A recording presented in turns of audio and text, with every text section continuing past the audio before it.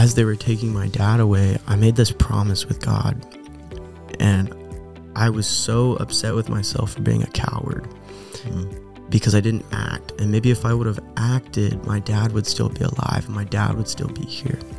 And thinking back now, I mean, I was 12 years old. Right. There was no reason to blame myself. But as a 12-year-old kid, I put the blame on myself. And I just said, man, my sister would have had a better life. My mom would have had a better life. My brothers would have gotten advice through their life if I would have stepped in. And it's all because of my self being a coward that my dad's not here. Welcome to the His Hill Podcast. My name is Kelly Daugherty, and I'm your host. Today, we have with us one of our second-year students. I'm looking forward to this interview because he's somebody that I actually met when he was a very young boy, and had seen him a couple of times, and visiting in their home when I was speaking out in Phoenix, and so it's been neat to see how the Lord's worked in his life and has brought him to Bible school and just what he's done with him now as he's halfway through his second year with us. His name is Kaden Brown. Hi, Kaden. How are you? I'm good, and you? I'm doing well. Thanks for asking. It's good to have you with us. Thanks for giving me this time. I appreciate that. Yeah, no problem. Okay, Kaden, I mentioned that I met you when you were just a young guy. I don't even know if you remember it, but I was actually in your house twice. Your grandfather had me come out and speak a couple of times for a couple of different events, and so I actually spent a couple of nights in your house. I remember you coming in one time from, I think it was from gymnastics or something like that. Yeah, and you and your sister, being there, being around the house. I remember that. But do you have any recollection of that? Honestly, no. I never knew you stayed at my Phoenix house. Yeah, a couple of times. Yeah. Now you weren't born in Phoenix, right? No, I was born in Fallbrook, California. Okay, in Fallbrook. Okay. And you, of course, I know your family, first of all, I knew your dad. Yep. He was one of our guest speakers for years. And then I met your grandfather. He was on the board here with us for a number of years. And that's how we had that connection, and he started bringing me out to Phoenix. So tell me, growing up in Fallbrook, what was that like? What kind of home did you grow up in? Well, I was born in Fallbrook, but I actually grew up in Hemet, California. Okay. Honestly, we moved away when I was really young, so I don't really have a whole lot of memories of California. How old were you when you moved? I think I was around 7, so it was in 2009. So okay. Yeah. And that's when you moved to Arizona. Yeah, we moved to Arizona to be closer to all, so we could all be together as a family. Okay, so, yeah.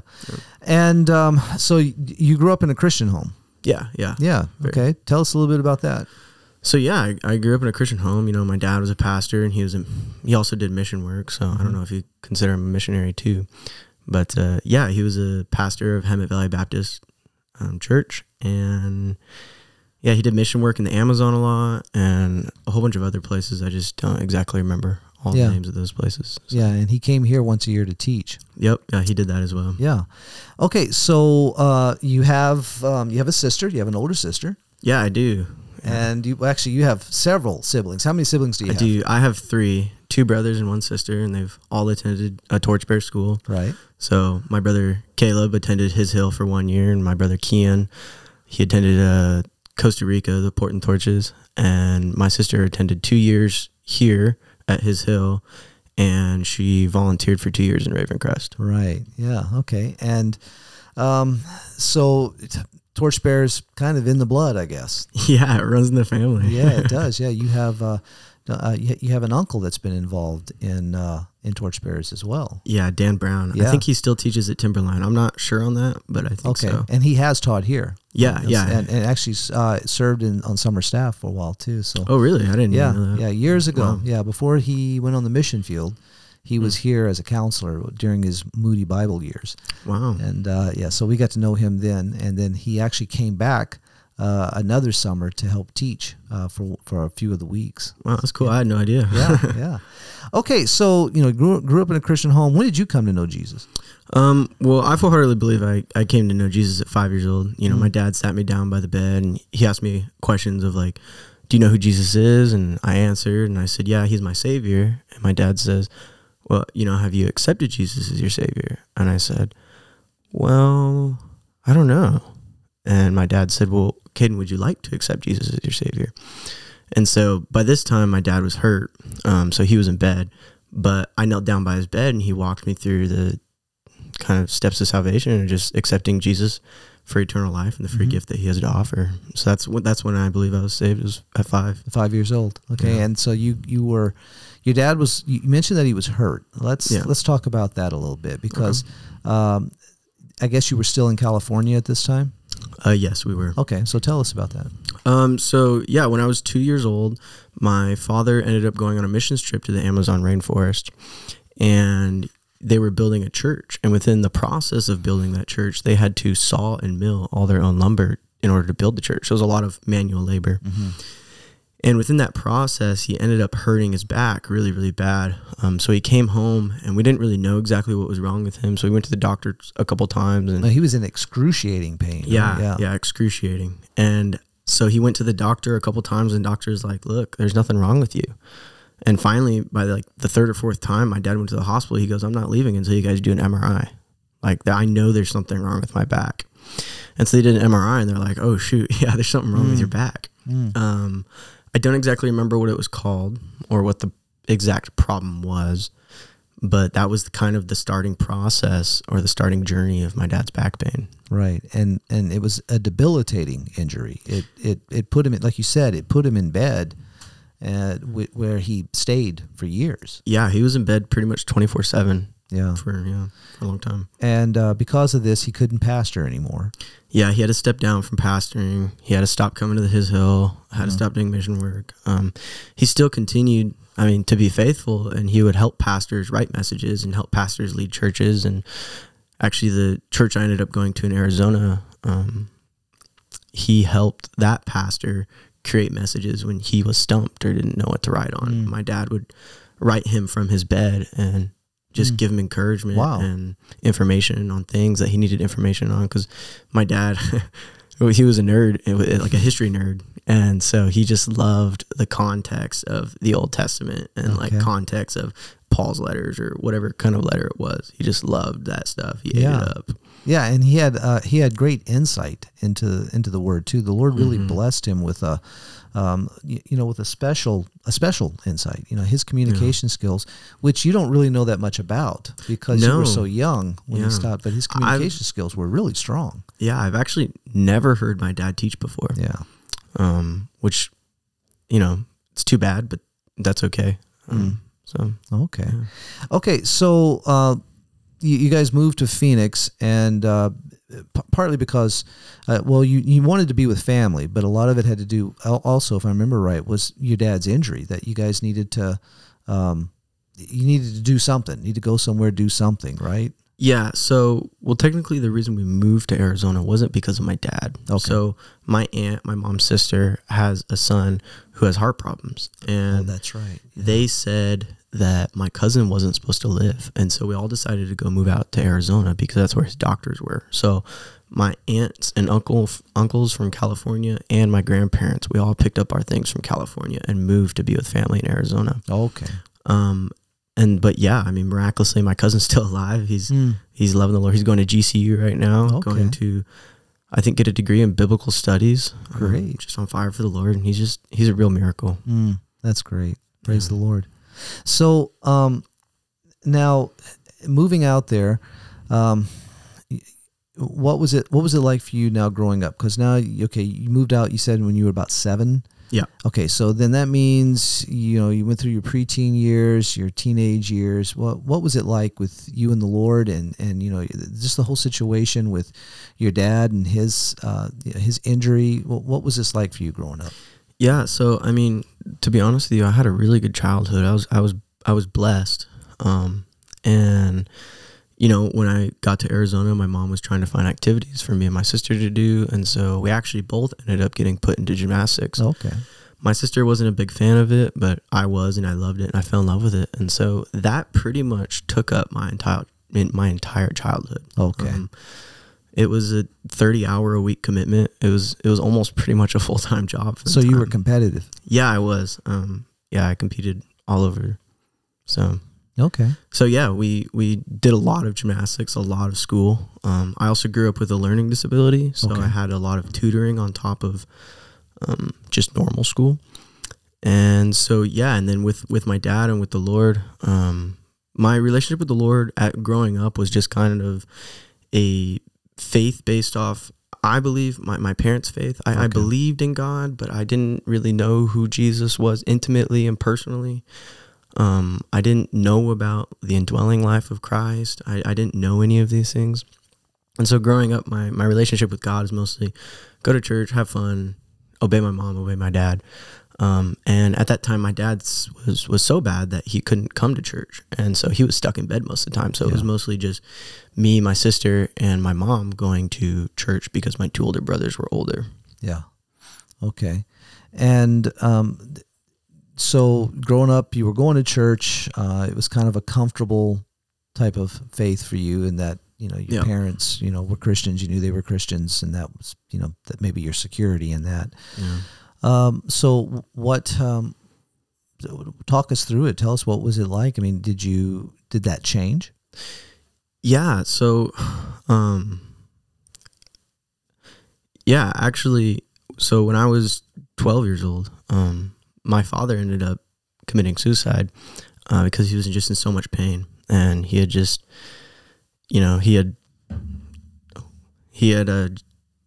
just had enough of the pain and the suffering. I mean, growing up, as you asked about my earlier childhood, I would grow up just hearing my dad scream and cry in pain most of the day. And it got so normal to me, my sister, and my mom, that it just was part of our lives, just hearing my dad yelp in pain in the other room. And we would just have to ignore it because he wasn't asking for attention or asking for pity. It was just literally an expression of how much pain and suffering he was going through. It was necessary. Yeah. It was normal. I can attest to that, from the times that I stayed there, that, your mom prepared me that in the middle of the night, I may hear this. And I did, and it was, you could tell it was excruciating. And so this was, and I can remember going into your dad's room, sitting there and visiting with him, mentally still there, he knew exactly, he was, we had very coherent conversations. He was, I believe he was still one that that was looking to the Lord. He was, for sure. Yeah. He was still living out his faith in Christ, but there was a struggle. Yeah. And then the time came when the struggle got the best of him. Yeah. And so, if you feel comfortable with it, you could, tell us about the day that he did die. Yeah, we can discuss that. So yeah, growing up again throughout my childhood, just hearing that, my dad was just in pain. He just decided that he had enough, and we had kind of started suspecting that his mental health was getting pretty bad. Okay. And so my mom actually started sleeping in the same room as my dad, because they had slept in different rooms because my mom couldn't sleep because of, the yelling at night. Yeah. And so my mom moved back into my dad's room. During this time, my dad had started getting addicted to pain pills because he just needed so much pain medication in order to numb the pain. Mm-hmm. And so he was super addicted, started actually in his later life, closer to his death, started messing with his ability to carry on conversation and his ability to have coherent understanding of what's going on. Mm-hmm.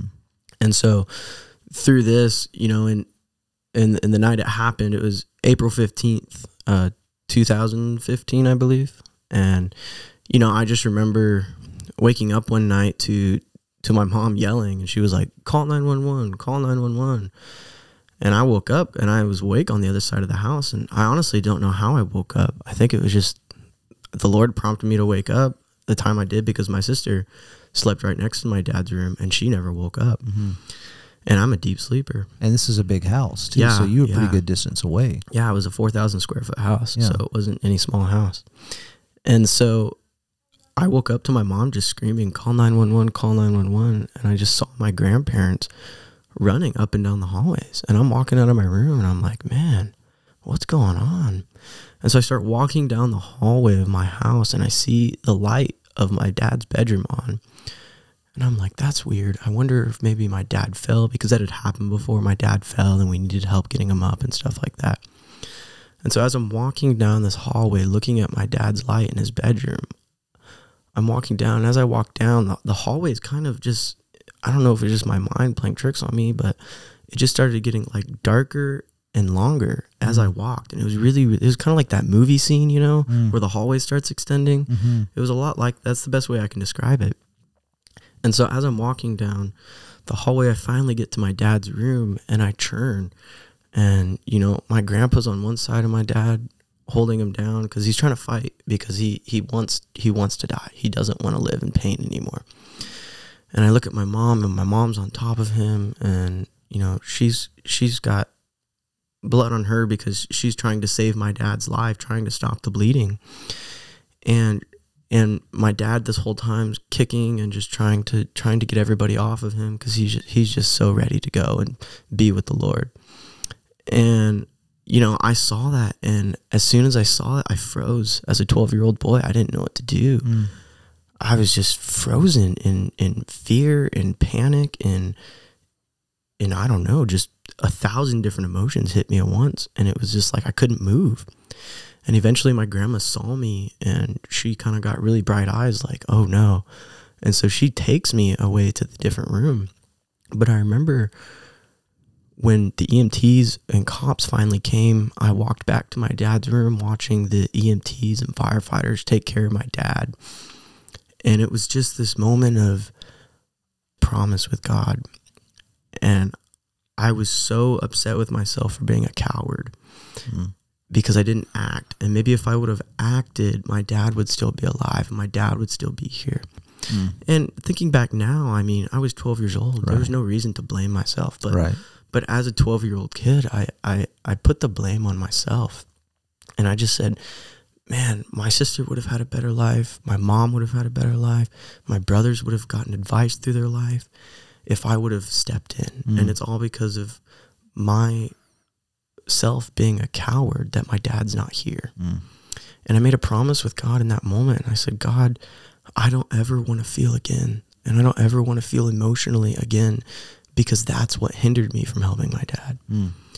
And from that moment on, I mean, it was crazy, Kelly. Like, my life just went down like fast, like quick. Wow. And yeah, it was a crazy night filled with emotion. And it wasn't actually until I went on an Amazon missions trip in 2018 so this happened in 2015. And in 2018, because of that promise I made with the Lord, because of how hard-hearted I got through that process, on that missions trip, seeing the people that my dad helped and impact, that was the first time I had really cried about my dad's death. Okay. Was what is that, 3 years later? Yeah. And that's just to show you like how hard-hearted my heart was towards emotion. And I just didn't want to feel, because I saw it as being a coward. Okay. So yeah. So that was 3 years after, and you're on a mission trip. What was your relationship with the Lord like during those 3 years? Were you growing in the Lord? Were you running from Him? What was it? Yeah, I feel really weird saying this, but it was honestly a missions trip. We did work, and I believe the work was good and fruitful. But when it came to me, I was in a place where I didn't really love the Lord. I had kind of in 2018, even after the missions trip, I had just completely walked away from the Lord. I had rejected Him. I rejected His name. And, I remember just sitting in church and the youth group people and the main pastor proclaiming the name of Jesus and proclaiming the name of Christ.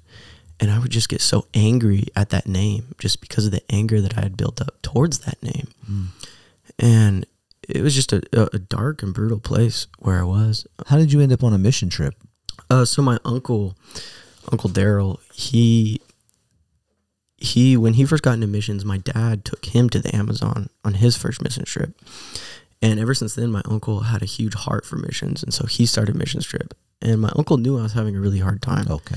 And he thought maybe somehow if he could get me to the place where my dad had impacted so many people for the Lord, that I would somehow realize that God is still good in the midst of this. And I believe that's what his heart was behind it. And so honestly, like I said, I feel really weird for saying it, but I went on a missions trip kind of for healing for myself. Okay. Even though I was serving people for the Lord, it was more of a selfish missions trip, I guess you could say. Okay. Which is not the heart we should go on missions trips for. But, the Lord used it, and it was the Lord's timing, and I believe that the Lord did a good work through it. Okay. Man. What about your family during this time? Were you the only one that was kind of had this bitterness or this anger toward the Lord? No. Honestly, I would say... I mean, we don't have to go into detail of any of it because that's their story. But yeah, I was just going to say that, like, a lot of my siblings really struggled with the relationship with the Lord after, I just love my sister's testimony. I don't have permission to share it, but if you just hear my sister's testimony of how the Lord was faithful in her life, I mean, it gives me chills down my back, and, it makes me cry sometimes. And I'm not a very emotional person still to this day, but it's just such a beautiful story of how Christ can work in you and through you, even in the midst of dark, terrible times. And her testimony is just even beautiful. when you don't have it figured out, how he still is faithful, and Exactly. that's neat. Okay, so I mean, I guess the reason I'm asking that is because, I mean, everybody that I know who knew your dad thought the world of your dad. Yeah. And, and I'm sure you have come across that, time and time again, where you run into people like when you first showed up here, oh, I knew your dad. And so, we definitely want to acknowledge that about him. For sure. I mean, good guy. Yeah, and he loved the Lord and was used of the Lord and really challenged people. It was, it was very strong presence.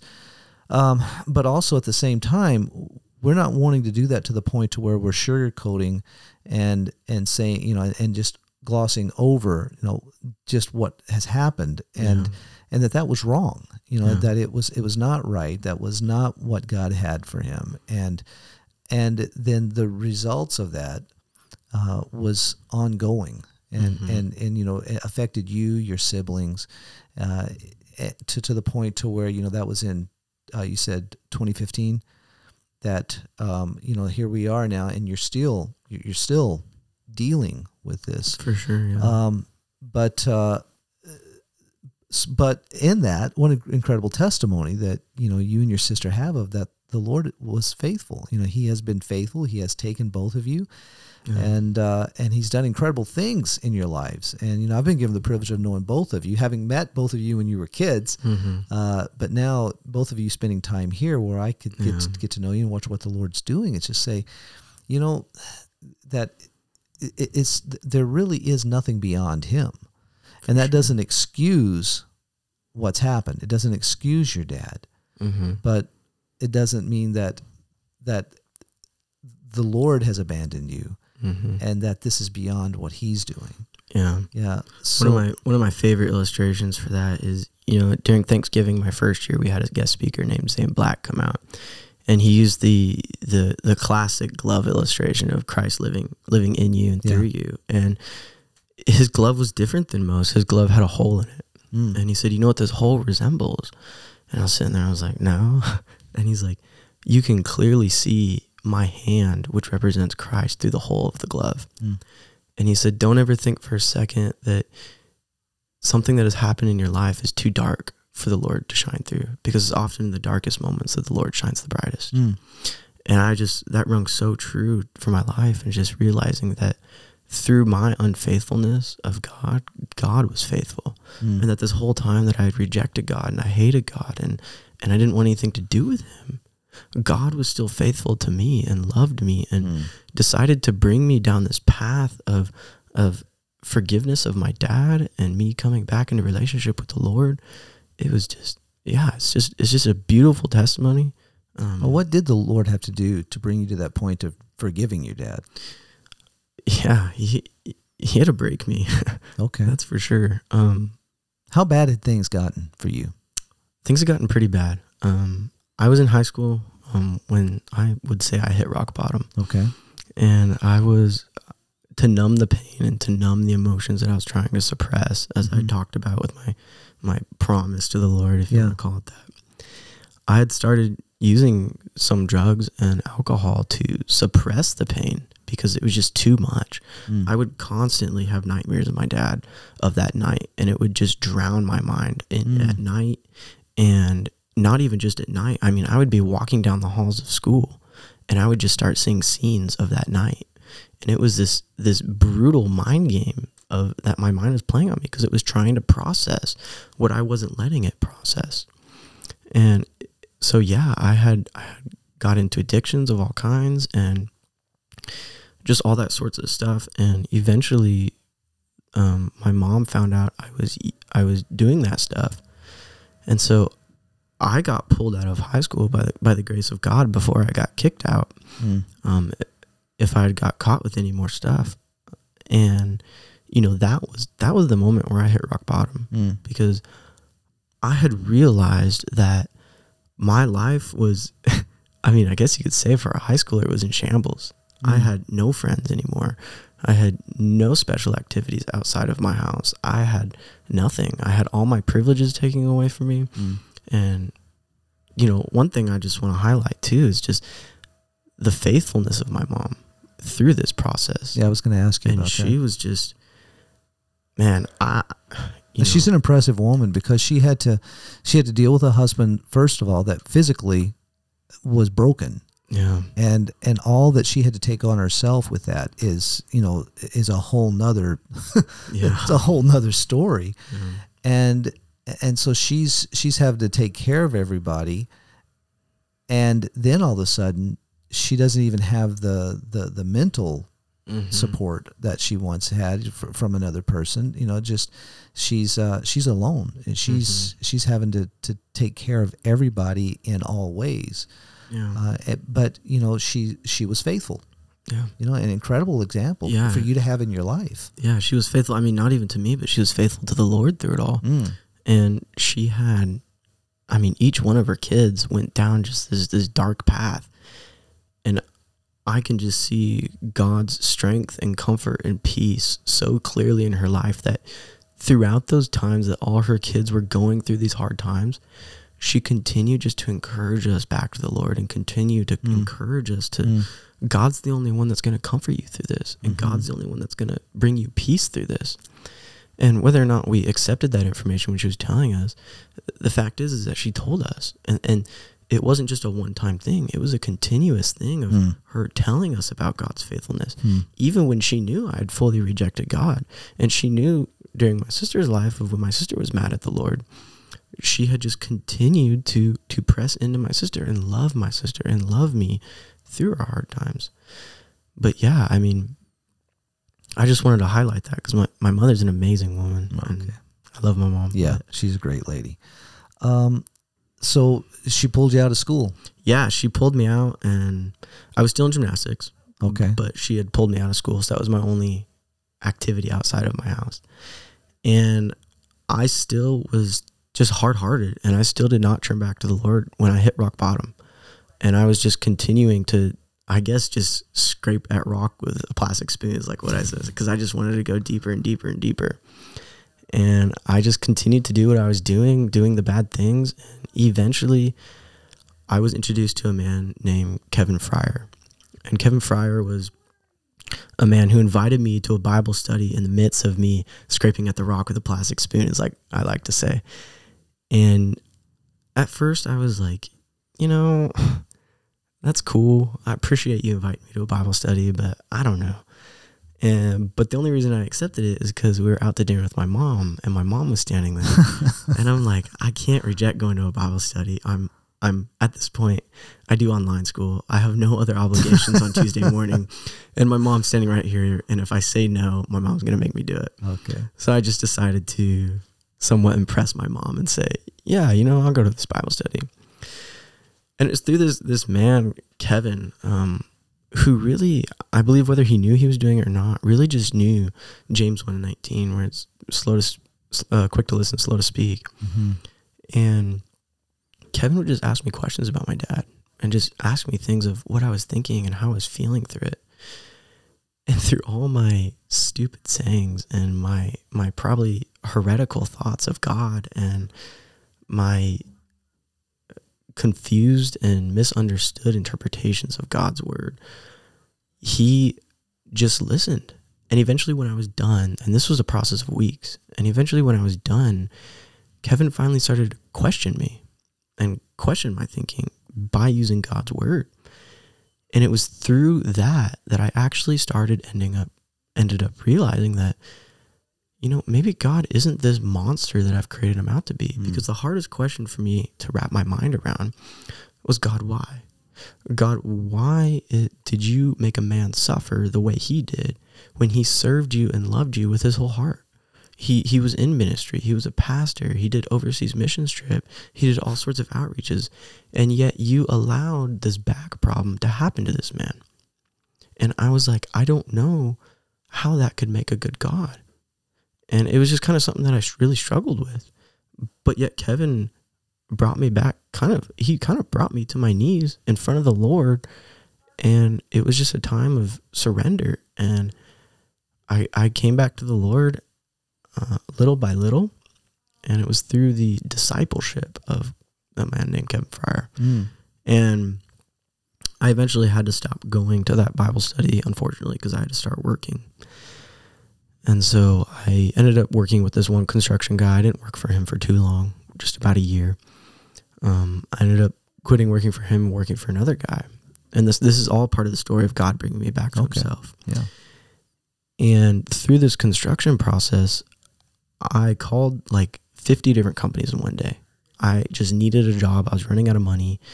And I was running out of my money because my mom had stopped supporting me because I told her I wasn't going to Bible school. Okay. And that was my mom's deal. If I wanted to go to Bible school, she would support me for another year after 18. But since I said no, I was on my own. And so I had to find a job. And one guy called me back and he said, I don't have any openings right now, but I know someone who does. So he gave me a job interview with a man named Stacy. And Stacy's a Christian guy who is just an incredible mentor in my life. And he put me in a construction job with other construction guys who were Christians. And I remember in my job interview, Stacy asked me, do you love Jesus? And at that point, I loved him, but I wasn't fully into this thing yet, And through that process, I walked on the job, and my foreman, the first question he asked me was, do you love Jesus? Wow. And I stared at him and I was like, man, I thought that was just the office people who love Jesus. Why is the foreman asking me if I love Jesus? I mean, you work construction, sometimes how rough those jobs could be. Oh, yeah. And I was just really blown back by this question asked by this guy. And I was like, man, I mean, yeah, I love Jesus. I just told Stacy I love Jesus and I got to keep this job. And so I told him, yeah. And from that day on, the Lord worked so fast and so faithfully through a man named Doug in my life to disciple me, to bring me back to Jesus. And it was through Doug taking me through God's word and challenging me in my thoughts on the construction site. Wow. And he would challenge me to read God's word at night. And when I came back the next day, he would walk me through it as we're working. And he taught me as we're building, using illustrations of building of what we're doing, of how God can build your life and how God is building your life. And it was just an amazing process that the Lord allowed me to go through to come back to him. Yeah. And like I said, I have a learning disability and I have something called severe dyslexia. And reading for so long, I just always told myself it's too hard. I don't understand enough. I'm not going to read God's word because I just don't understand it. And so Doug decided just to take me through simple books like this, the history of Israel starting in Joshua. And I think we ended up stopping in Ruth and going to something else. But as I was working through the history, he just gave me all sorts of cool contacts and it all just blended together. And I could see God's faithfulness in Israel's life. And then the question opposed me is, has God not been faithful to you?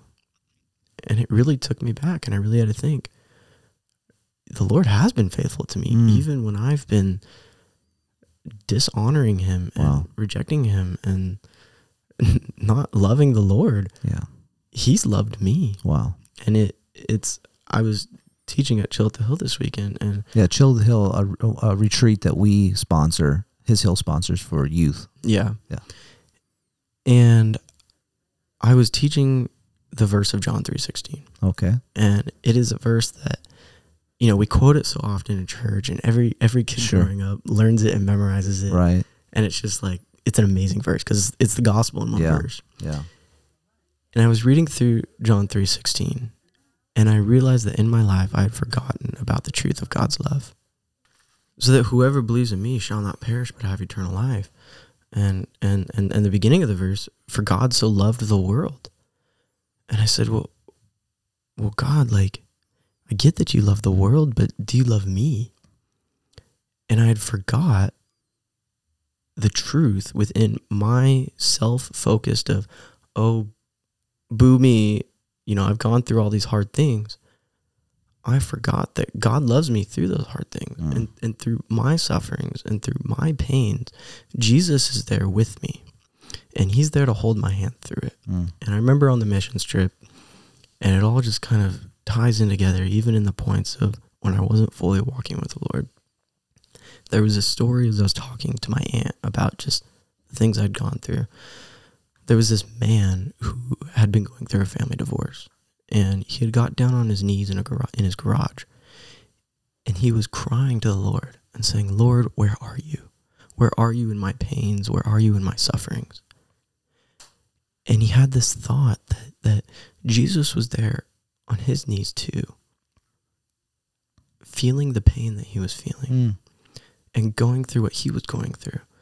And that it's the same thing with my life and me asking God, where were you in my sufferings? It was God saying, I was there with you always. And I grieved what you grieved. I probably even grieved more than what you grieved because I knew your dad on a more intimate level than you could ever know your dad. And I knew him as your savior, and you only knew him as your father. And while, yes, that is an intimate thing, knowing someone as your savior is way more intimate than knowing someone as your father.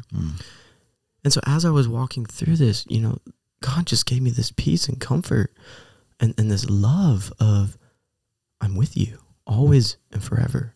And I will be faithful even when you're not. And it was, it rocked my ship. Like, wow. I was like, what? Wow. And so, through the construction job and my foreman mentoring me, and it wasn't just that one foreman, both my foremen were both Christians, and they both loved challenging me. And they never told me, but I'm pretty sure they would have conversations about what I was thinking about, and they would try and challenge me based on that. There's probably a lot of prayer going on. For sure. Yeah. For sure. And your mom was probably praying through all of this too. Oh, 100%. And so, the Lord eventually just brought me back to him. So how old were you at this time? I was 18. Okay. And then you ended up coming to His Hill. What was that process? What was the process of you making that decision? So I ended up coming to His Hill last year. I was supposed to be the year before that, but I told my mom no, right, as we already talked about. And so as I started going back to church, I felt like the Lord was just telling me, Kaden, I want you to go to Texas. And I was kind of like, what? Like, no, I'm all right. I like Arizona. Like, I love the people I'm working with. It's a good relationship with the Lord. I'm making really good money for my age. And like, I was like, no, I'm good. And the next week he's like, I just felt like him saying, I want you to go to Texas. And every time I prayed and every time I had a meditation with the Lord, I just felt like Texas was on my heart. Wow, that's interesting. And eventually I was just like, Lord, I know you're not supposed to do this, but I kind of gave the Lord an ultimatum. And I was like, Lord, if you want me to go to Texas, you got to give me something to do. Because I can't just go to Texas like free-nilly and just, not have a plan. And ever since then, just like I had Texas on my heart, from that moment on, I had Bible school on my heart. And I was like, no, I'm not doing that. No way am I going to Bible school. I had just, almost ruined my relationship with my mom, telling her I was not going to Bible school. And I had hurt my mom by telling her that. And you're the youngest, so by yeah. now you're the everyone. All the others have gone to Bible school. Exactly. Yeah. And I was the last one to go, and the Lord was just prompting me, and finally it was just so, I don't know if the word's permanent in my life, or just so obvious in my life of that's where I need to be, that I was like, all right, whatever. So I get online, I sign up, I go through the application process. I was accepted. And yeah, I ended up coming to Bible school, and it was funny. As soon as I signed up for Bible school, I mean, I was tempted like nothing other to fall right back into my old lifestyle. Really? Like it was a rough 6 months before I came here. Okay. Of just temptation. And thankfully, through the power and strength of Jesus, that I was able to not fall back into that stuff and able to come here. But yeah, that's how I got to Bible school. So what has the Lord worked in your heart since you've been here? Because you're in your second year now. You didn't want to come, but now you're in your second year. Exactly, yeah. So what's he been doing in your heart? Surrender. Okay. If I had to nail it down to one word, it'd be surrender. And, you know, people ask you all the time, like you just asked me, what's the biggest thing you've learned at Bible school? And to be honest, there's just so much. There's so much we learn here, and so much good stuff and rich stuff and truth, that it's like, I just want to say everything.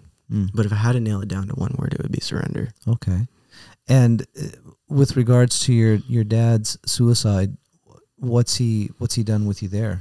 Yeah. So when I came to Bible school, I still believe in my heart, I didn't really know what forgiveness meant. And I could say, yeah, I've forgiven my dad, you know, or like, I think I meant more of I'd moved on. And with it comes to my dad's death, the biggest thing that I had to learn was forgiveness. And forgiveness isn't a one-time thing. That forgiveness is daily. And daily, when I wake up, if I am not willing to forgive my dad in my heart, then I'm going to have a terrible day. That's just kind of what it is. And it's kind of the truth of, we have to wake up and drop dead. Yeah. And we have to wake up and realize that this life we now live is not ours. And that if it is in God's plan or God's desire for me to forgive my dad, I need to forgive my dad. Which comes back to surrender. Exactly. Yeah. And I need to surrender that to the Lord. Right. And so when it comes to my dad's death, I needed to surrender my anger, my hard-heartedness towards my dad to the Lord, and just say, Lord, I don't know what you're doing through this, and I don't know how you're going to use this, but I know that you're faithful, because you have never not been faithful to me. And I know that you're going to use it for good, not my good, but your good. And I'm willing to surrender that to you. And it's a daily thing. I'm not perfect every day. I'm not saying every day I've been here, I've been able to surrender that to the Lord, but it is a daily thing that every day I wake up, I have to surrender my dad's death to the Lord, because honestly, it's been 7 or 8 years since 2015. I still think about my dad's death every single day. Wow. And it is not something that has ever gone away. And I don't know if it ever will. But I have to be okay with that and know that the Lord can use that, whether I see the fruit of that or not. It's like the story of Jeremiah. You know, God called Jeremiah to fruitless ministry. And the teacher, Sam Hatfield, that comes. Right. He has this funny saying, and I just love it. And it's how when God's calling to Jeremiah to fruitless ministry, Sam puts his hand up and says, who's signing up for this ministry now? And I remember sitting in that class and I'm like, not me. But that's the reality of the fact, is you just have to go where the Lord calls you, whether or not you're going to see the fruit from it or not. And I feel like that's part of where the Lord has called me, is to forgive, and forgiveness of my dad. Yeah, I don't know if that really makes sense, but no, it does. Yeah. Yeah. You said, you and I were in a conversation last week, and you were telling me about what the Lord's done with you as far as that moment, you know, that night that your dad died, you know, that commitment that you had made, that you would never be a coward again. What's the Lord done with you in that? He's made me realize I am a coward. and that without him, I'm nothing. And without him, I have no strength. And along with my journey and my story, it's a story of me realizing that I have A, nothing good within me. B, I have no strength other than the strength of the Lord. And he had to make me realize that the thing I had been running away from for so long, which was being a coward, is exactly who I am without the Lord. And that is what I was in the years that I was running away from the Lord, is I was being a coward. And when I finally decided to come back to the Lord, that is when the Lord gave me the strength to stand for truth and to forgive. Isn't that interesting? You were, in your attempt not to be a coward, you were actually running to the very thing that made you a coward. And the Lord's brought you to understand that it's the opposite. You know, it's running to Him with a dependence, you know, a surrender to Him. That what would seem to be the epitome, or what would be exactly a coward, a cowardly thing to do, is actually where you find the strength.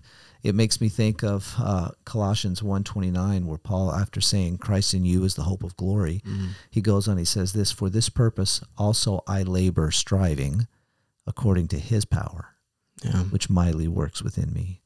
And you know, the power that we've been created to know is not from ourselves. It's His very life in us. And we need to recognize, you know, to agree with the Lord on that.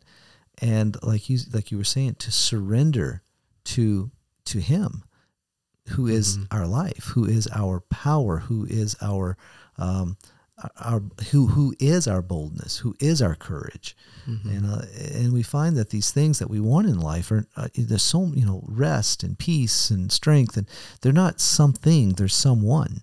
Amen. And it's only as we yield to Him that these things become a reality for His glory, for Him to use as He wants to use. You know, like you've said too, it doesn't mean that the daily struggle is over with. It's still very much there, but it means that struggle doesn't have to be my Lord today. Yeah. It reminds me too of Hebrews 12:2, of fixing our eyes on Jesus. And it's just, you have to continually keep your eyes on Jesus. And, you know, if your eyes are somewhere else, you're going to go towards that thing. But if your eyes are on Jesus, that's where your mind's going to be. That's what you're going to be thinking of. You know, that's what you're going to be meditating on. Yeah. And it's just the daily reminder of meditate on the words of the Lord and keep your eyes on the Lord. Yeah, I agree wholeheartedly. I mean, that's the theme of the whole podcast, you know, is for us to remind each other to fix our eyes on Jesus. You know, He's the author and perfecter of faith. You know, and to be fixed on Him means to be looking away from everything else. And only there will we find what we were created for, which is all that He is. That's great. I appreciate that. Yeah, whatever has your attention has you. And whatever has you is your Lord, because it's dictating today how you will live. And so we can either be lorded by our problem and our failures, our fear, our weakness, or we can live in the security of the Lord being our life, Christ being our life. Well, Kaden, before we finish up, I want to ask you something. Anybody that's listening that maybe can identify with what you're talking about, they're either struggling with suicidal thoughts themselves, or they've been a victim of it, like you and your family have been. What would you want them to hear you say as encouragement? I would say Colossians 1 verse 27, Christ in you, the hope and glory. There's hope in Christ. There's a battle in this world between good and evil, but yet you still have the hope of God. And hope it's not a delicate thing. It's a thing of of might. It's a powerful thing. Amen. I appreciate the hope that. of God is never ending. It's always working, and it's always in you. If again you turn your eyes to Jesus. So in your times of thinking of suicide, or in your times of struggling with forgiving someone who committed suicide, or dealing with that, you need to remember that there's hope in Jesus Christ. And if you keep your eyes on Jesus, you may not know what the reason God made you go through that was for, or why God made you go through that. Okay. But if you keep your eyes on Jesus, I promise you that the Lord will be faithful to you, whether you see the fruit of that or not.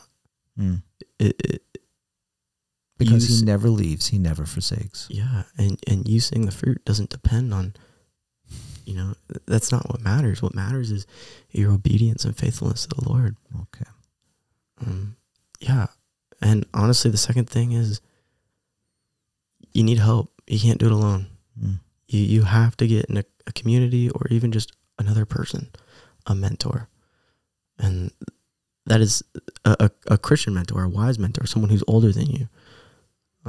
Somebody's going to encourage you to Christ. Exactly. Those two things are things that the Lord worked in my life in a miraculous way. It was mentorship and hope. Yeah, I think that's really good advice. If there's anything we've learned from the last 3 years with all the COVID mess, is that we were not made to be separated. We were designed for community. We were designed for fellowship. And I think in particular, when we look at Hebrews chapter 10, we were designed specifically for fellowship that encourages one another to Jesus. Also, Hebrews chapter 3, encourage one another daily. So that I really appreciate that. That's really good advice. Thank you. Well, Kaden, thank you so much. I appreciate you, taking some time, sitting down with me. Thank you for being willing to talk about, your dad and how that has affected you, and then for going on and telling us just what the Lord's done with that. And that's really encouraging. And Thank you. I just want to thank you. God bless you. Thank you. You've been listening to the His Hill podcast, featuring our host, Kelly Doherty, and one of our second-year students, Kaden Brown. Thank you for tuning in with us today. Our first-year students head out on spring break next Wednesday, and our second years leave for Israel on Tuesday. This is the first trip we've been able to take to Israel since 2019, and we are so grateful for the gift of being able to take our students over there again. Please keep our students in your prayers, that they would have safe travels, a restful break, and that they would return to us encouraged and ready to finish out the school year. Once again, you've been listening to the His Hill podcast, featuring our host, Kelly Doherty, along with one of our second years, Kaden Brown. Remember to keep your eyes fixed on Christ, alumni. I'm Lizzie, and we'll see you next week.